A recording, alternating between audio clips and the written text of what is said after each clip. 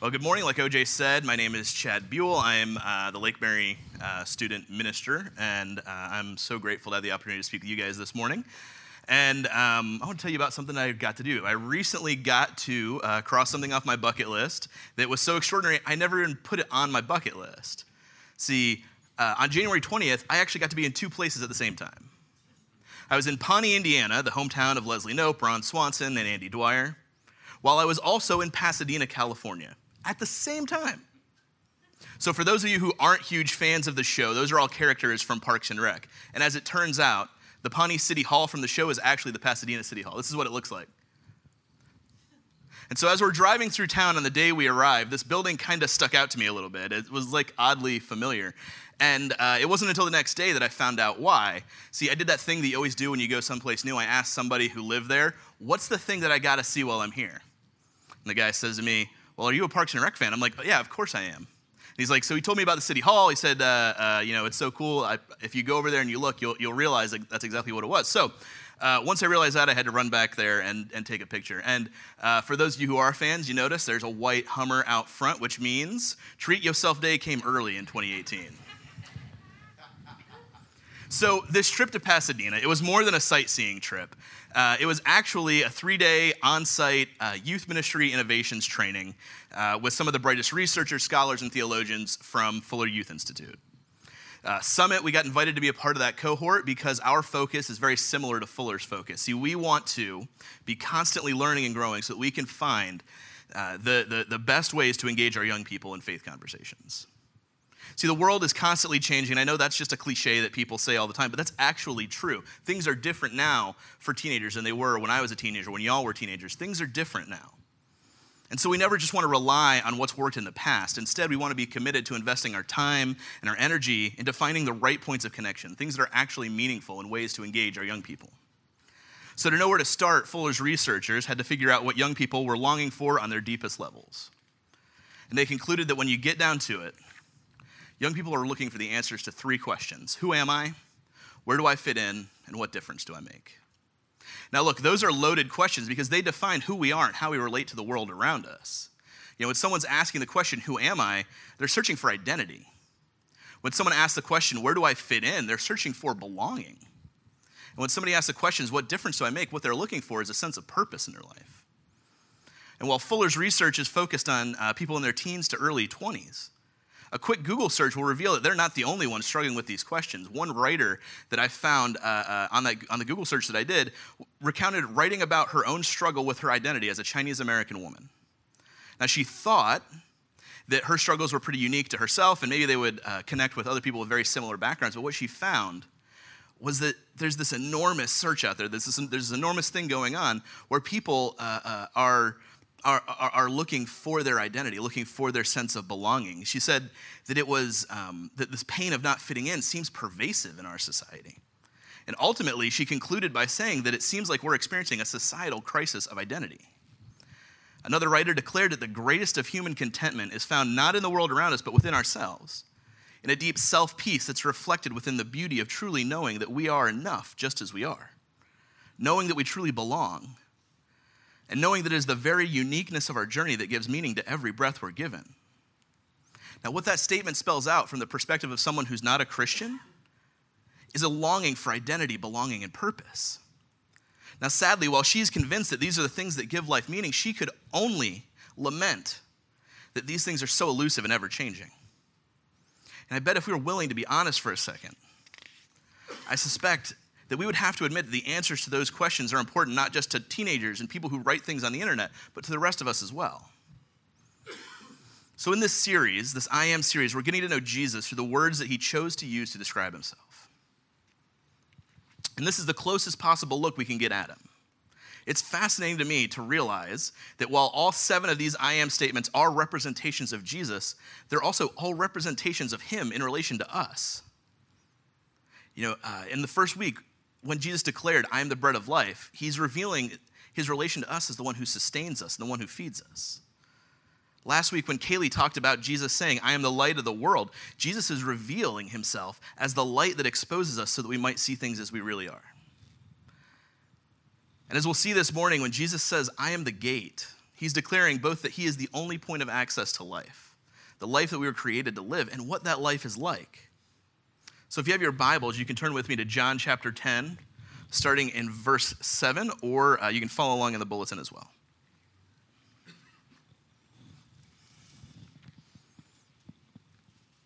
John 7:10. I'm sorry, John 10:7. 7:10 is probably quite different. All right, here we go. Therefore, Jesus said again, "Very truly I tell you, I am the gate for the sheep. All who have come before me are thieves and robbers, but the sheep have not listened to them. I am the gate. Whoever enters through me will be saved. They will come in and go out and find pasture. The thief comes only to steal, kill, and destroy. I have come that they might have life and have it to the full." So by his own words here, Jesus is declaring that he is not just a gate, but the gate. He and he alone is the boundary line between being saved and not saved. There's no other way in. And if we take Jesus at his word here, we can't just say, well, this works for me and maybe something else works for you. As long as you're sincere in your beliefs and your focus on love, it all points to the same thing. So you can't say that because while acquiescing to those who think that all paths lead to the same place may seem to be the nice or respectful thing to do, it's actually unloving because it puts them in peril of missing the one true gate. Now, that's not a license to be a jerk to people who aren't Christians. That would be super unhelpful. But it's a reminder of what's at stake. Jesus is saying that this is the only way in. Now, this is an invitation from Jesus. He doesn't force anyone to walk through the gate. We're free to pursue alternatives to his invitation, but they're all dead ends. Any gate that isn't Jesus leads to death and destruction. Just a little, lightness to start off with here. Now, Jesus declares that those who do enter through the gate can have life to the full. The word that the NIV translates as full here, parason, is also interpreted as abundant in other translations. Bill Mounce, one of the world's preeminent Greek scholars and author of so many of the books that I had to buy in seminary, defines parason as in full abundance. I guess when you write the dictionary, you get to choose, and why choose to use one word when you can use two? You get to set those rules for yourself. So here's the thing. What Jesus is saying here is that those who enter through the gate are What Jesus is saying here is that those who enter through the gate are saved into isn't some sort of meager existence as the preferable alternative to being dead. It's life to the superlative. But the problem is these exclusivist claims like this, they chafe at us. They bump up against our culturally instilled worship of independence and self-sufficiency. And we've made individualism practically into a religion here in America. And claims like this, they violate our ideas about, what can be said is truth, exclusive or not. Our movies, our music, our advertising, they all bear witness to our romanticization of those who go their own way, those who don't ask for help and who handle everything on their own. We make cowboys and explorers into our heroes. They blaze their own trail. The people who pull themselves up by their bootstraps, those are the stories that you see in the movies. And we don't want to ask for help because we've taught ourselves that asking for help is weak. So a while back, I was out with some friends. We were hanging out on a lake, tubing and kayaking. We were all wearing superhero costumes, the kind with like the molded foam muscles. That's the word, not mushrooms, muscles. I had chose to wear a Superman costume because Superman is awesome. And at one point, while we're being pulled around behind this jet ski, I got thrown off the tube, which should be no big deal for Superman or me because I'm a good swimmer. But here's the thing. When they got wet, Superman's muscles turned to mush. That molded foam basically becomes a sponge when it's in the water. And you'd be surprised how little extra weight it takes to make you no longer buoyant. And so I'm struggling with this extra weight. I'm trying to get this costume off. And in the back of my mind, I'm thinking, I shouldn't call for help. I can handle this on my own. And so I just keep struggling in this suit, trying to get out. And then I had this thought about my wife.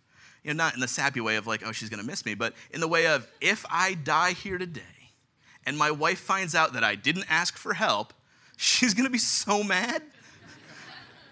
And instead of me haunting her from beyond the grave, she would haunt me in my afterlife. It would have been bad. So upon that realization, I called for help. And by the time the jet ski got back, I had gotten the suit off and everything. It was fine. Like I was never in any real danger. But it was that realization of, oh, this thing is so ingrained in me. I'm so bent on maintaining my own self-sufficiency that I was actually going to put my life in danger over that.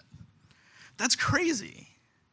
Now, maybe you've never done anything quite that stupid, but I don't think I'm alone in this self-sufficiency thing. And I'll bet if you thought about it long enough, you'd be able to come up with an example or two of how assuming you could handle something on your own, or that you didn't need help, or that you had to do it yourself went wrong. See, so ingrained is this self-sufficient, individualistic mentality in us that it becomes the lens through which we can view everything. This can become particularly problematic in our relationship with God. Because Christianity, it's not about blazing your own trail to God, it's about God blazing a trail to us through Jesus and saying, follow me. These I am statements of Jesus, they do demand a binary response. The only possible answers are yes or no. You don't get to build your own gate because salvation isn't something we can accomplish on our own. Jesus didn't come find us and point us towards a wall and say, build yourself a gate. Heaven's on the other side. Part of being the gate was the fact that Jesus was willing to lay down his life to secure the grace by which we're able to walk through. It's what Paul's talking about in Ephesians 2:8 when he writes, for it is by grace you have been saved through faith, and that is not of yourself. It is a gift from God, not by works, so that no one can boast. If we could build our own gate, we could boast in our hard work or our abilities. We could compare our gate to other people and say, mine's better. But there's none of that for those of us whose salvation can come only through the grace of God. Now, since Jesus uses the gate as his metaphor here, when a gate represents a boundary, a dividing line between inside and outside, it'd be easy to assume that if you've already trusted Jesus for salvation, you've done everything this passage is talking about. Except I think we can believe that Jesus is the Son of God and trust him for our salvation and be intent on living the rest of our lives for him, but not ever enter into a life of abundance. See, our cultural indoctrination is so strong that even after passing through that gate, we attempt to create abundance in our own lives using cultural answers to these spiritual questions of identity, belonging, and purpose. So culture dictates that our identities are bound up in performance. Basically, I am the most recent set of results that I have accomplished. But the problem is, what happens when we don't measure up to the expectations that others set for us? The expectations that we create for ourselves, and we don't measure up to what we see in other people. You know, who am I if I don't do well in school? Who am I if I don't make the team? Who am I if I don't get into the right college? Who am I if I never get married or never have kids? Who was I before I had kids, and will I ever be that person again? What happens if I'm not the perfect dad? What happens if I'm not the perfect mom? Which is a question that gets even harder to answer and more debilitating when you look around the internet and you see all these mommy blogs that tell you that every little thing you do has a huge impact and can be horrible for your child. How do you overcome that? We go to work and the question becomes, who am I except a cog in this machine?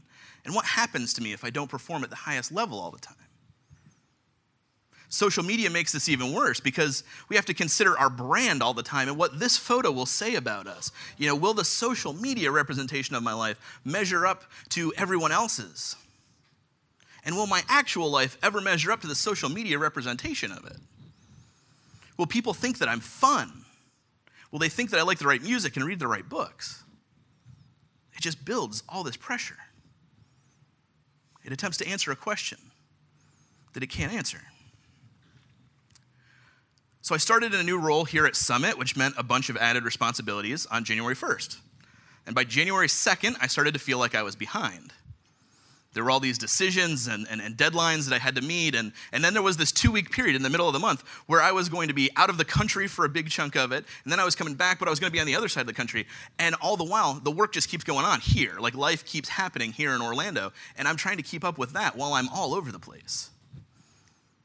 And so I started to get worried about what these people will think of me because I had sold them, these nice, kind people here, on the fact that I can do and perform at a very high level and be counted on to handle everything. I tried to make that very clear, but I started to worry about what if I can't live up to that? What if they start to think I'm a fraud? See, for me, achievement is a way to control who people think that I am. Because people like the guy who works really hard and is good at his job. And if I'm not the guy who's good at his job, then who am I? You know, the voice in the back of my mind starts to ask the question, are you still just that fat, crippled kid with glasses and a bad haircut from 25 years ago? Can you ever be more than that? Now, in my defense, those glasses would make any hipster very happy now. but there is absolutely no redeeming the hair. I had a rat tail, and interestingly enough, all those pictures are missing. So you'll have to leave what that looked like up to your imagination, because those are all gone for some reason. Look, what we really want to know is, does anyone know all there is to know about me? And if they did, would they still like me? What would happen if people found out about the hidden things in our life? And yes, I mean those secret struggles that we have with sin and other issues. What would my mom, my dad, my husband, my friends, my wife, what would they think if he, she, they, what would they think if they knew about this thing that I can't seem to get past? But I also mean the secret stuff that happens to us. If I tell someone what happened to me, do I have to become a victim or a survivor? Does this horrible thing that someone did to me, does that get to dictate what defines me? How do I deal with that and not let it overwhelm the rest of what makes me, me? It's really hard to give cultural answers to spiritual questions. When it comes to belonging, we all want to be loved, and that's not just a lyric from DC Talk. See, sociologists, they tell us that we're all wired for emotional connectivity. That's an intrinsic part of what it means to be a human. At the core, we're longing to know, do people like me for me, or do they just like who they think that I am, or do they just like what I can do for them?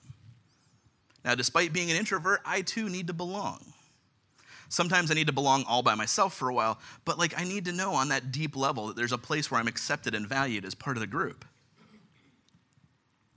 If you want an example of how much undue pressure or cultural answers can put on a relationship, consider the concept of soulmates. We set out in search of this perfect person, this person who will complete us. And when we find that other person, they ask the same thing of us. It's this transactional thing where we both have to give each other everything we've got to make sure that everything is perfect. We talk about finding the one as if someone will come along that will make us feel loved and accepted all the time. The problem is when we ask this much of another person, there's no way that they can be all that for us. Because even the best of us are imperfect and fallible, and we let people down. And not even Jack Pearson from This Is Us can live up to that standard. He's an amazing guy, by all accounts, what this TV show shows of his life. He's a great guy, but even he lets people down sometimes. And the pressure that this puts on relationships, it increases until the relationship can no longer support the weight of all of these things, and then they collapse. And we see it play out in our families where we expect our families to provide the validation that we don't seem to be finding elsewhere in our lives. We see it in our friendships when we leave our need to be accepted to the ever-changing whims of other people, and we forget who we are by trying to make sure that we are liked by other people. When we base our answers on those ever-changing things instead of on the unchanging God, it's never going to work. Now, culture tells us that purpose is almost inexorably bound to our profession. So much so that what we do, the way that we introduce ourselves, the things that we talk about ourselves, is what we do for work. And that makes it even harder to draw these clear boundaries between identity and purpose. I wanted to understand this search for purpose a little better from a different perspective. And so I turned where I imagine most seekers of purpose actually start. I went on Google. So I entered searching for purpose. And I was greeted with tons of helpful-looking results, like 7 strange questions that will help you find your life purpose. Answer 6 questions and reveal your life purpose. If you're searching for purpose, ask yourself these 5 questions. I also read one that was titled, Things to Keep in Mind When Searching for Purpose, which actually hid within it 4 questions to help guide you to your true purpose. Someone didn't give that author the naming conventions for articles about finding purpose, apparently. So after reading several of these blogs and articles, I noticed a couple of things. First, you got to hit that right range with your number of questions. If you've got too few, people don't take you seriously. 3 questions. How could 3 questions possibly help you figure out your life purpose? On the other hand, finding my purpose is important and all, but I ain't got time for 10 questions. And while these questions didn't lead me to my true purpose, at least some were entertaining. Like, what makes you forget to eat and poop? I think that one was my favorite. It was even better when I read it for the first time and I'm scrolling through and I'm going real fast and I read it and I go, what makes you forget to eat poop? In that second before I looked back up and figured out that's not what they were talking about, I had this thought. I'm like, if that's what's required, I'm out. I don't need to have purpose in my life that badly. It's okay. The second thing I noticed was this. According to these authors, purpose seems to be contingent on some complicated Venn diagrams of things like purpose and mission and profession and vocation. Now, at least one author was honest enough to say that what actually characterizes most people's search for purpose is profound disappointment. I would argue that profound disappointment that results from so many searches for purpose lies in the fact that we're asking ourselves the secret question out of fear because what we want to know is, am I okay if I never do something great? Success, position, power, these things are so important to our culture that we wonder, can people who work in mundane jobs like us, can they have a purpose in life? And if we run those mundane jobs through that cultural Venn diagram that says purpose equals passion, plus mission, plus profession, plus vocation, the answer might be no. So should no one work those jobs? Well, the reality is that some people are going to have to do those jobs. And if that's reality, then does that mean that there are people in life who are doomed to never have purpose? That's what happens when we give cultural answers to spiritual questions. There's an atheist and writer. His name was Russell Bertrand. He was the author of Why I'm Not a Christian, and he believed that religion in general, and Christianity in particular, were not just wrong, they were harmful because they encourage people to live lives based on fear. However, despite this conviction, he wrote of this yearning inside him. He said, at the center of me is always and eternally a terrible pain, a curious, wild pain, searching for something beyond what the world contains, something transfigured and infinite. I do not find it. I do not think it is to be found, but the love of it is my life. When you eliminate spiritual answers, you're left with nothing but cultural answers. And those cultural answers to spiritual questions, they just don't work. Now look, I know not everyone sits around pondering these questions openly, but the truth is that oftentimes we answer these questions without ever realizing that we're doing that. Because culture, it doesn't just sit there waiting for us to come and ask these questions and then providing answers. It'll actually push us towards those answers when we're not looking. So if you've never asked, who am I, or where do I fit in, or what difference do I make, you are exposed to those questions every day. See, they come in the form of the advertising we watch that says, the you that you are right now is not good enough. But if you buy this thing or take this pill or go on this vacation, you will be awesome. Everything will be great. And they also drive our increasing attachments to social media. We post a picture of our brunch, and then we go back reflexively and check to see how many likes it got. Oh, I got 200 likes on that. I must be okay. I must be good. Now, culture tells us that these things will bring life, but science, let alone Jesus, is telling us they just don't. You know, compared to 55 years ago, Americans own twice as many cars and eat out twice as much per person. As a nation, we fill 1.8 billion, with a B, billion square feet of personal storage space. That's the storage we keep for the stuff that won't fit into our homes. The median income in the U.S. is at a record high of $59,000.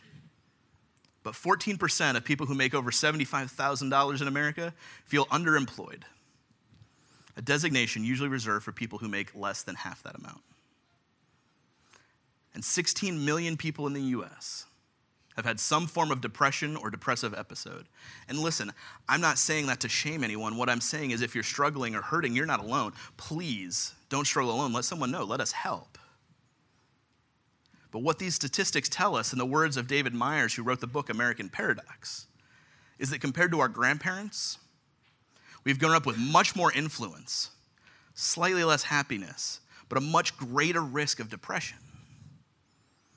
Our becoming much better off over the last 4 decades has not been accompanied by one iota of increased subjective well-being. Why not? Because the logical end of searching for a full life and things that can never truly satisfy is some form of addiction. There's never enough money or success to fill our soul. Relationships, they collapse under the weight of trying to meet more of our needs than they can possibly meet. No job will ever validate you all the time. Giving cultural answers to spiritual questions means that life to the fullest is a constantly moving target. It's something we're always chasing. Because the things that we can find in culture to answer those questions, they're no substitute for what Jesus is offering us. And that means either more and more striving or more and more depression. When I think about the choice that we face between cultural answers and spiritual answers to these questions, I'm reminded of a story that I heard years ago. It's about this young girl named Jenny. And Jenny was 5, and her favorite thing in the whole world was her necklace of plastic pop beads. They were painted in iridescent white, and they looked a little bit like pearls. When she wore them, they made her feel dressed up and grown up, so she wore them everywhere, church, school, even to bed. And every night before bed, Jenny's dad would read her a story and then give her a hug and a kiss goodnight. One night when he finished the story, he asked Jenny, "Do you love me?" "Oh, yes, Daddy, you know that I love you." "Then give me your pop beads." "Oh, no, Daddy, that's silly. Not my pop beads." "Okay, honey, I love you. Good night." And he hugged and he kissed her and sent her off to bed. Each night after story time, Jenny's dad would ask again, "Do you love me?" And each night she'd say, "Oh, yes, Daddy, you know that I love you." And then he would ask her for the pop beads, and she would say, "Oh, no, Daddy, not my pop beads." And he'd hug her and he'd kiss her and he'd tell her goodnight and send her off to bed. After about a week of this, Jenny stopped coming to her dad for a story and wouldn't even come kiss him goodnight. Then one night, as Jenny's dad was sitting in his chair reading his paper, she walked into the room and walked slowly over to him, and as she got close, he noticed the tears on her face. "What is it, Jenny? What's the matter?" he asked. Jenny didn't say anything, but she lifted her little hand to her dad, and when she opened it, there was the pop bead necklace. And with a little quiver, she finally said, "Here, Daddy, you can have it." With tears gathering in his own eyes, Jenny's dad reached out with one hand to take the pop bead necklace, and with the other, he reached into his pocket.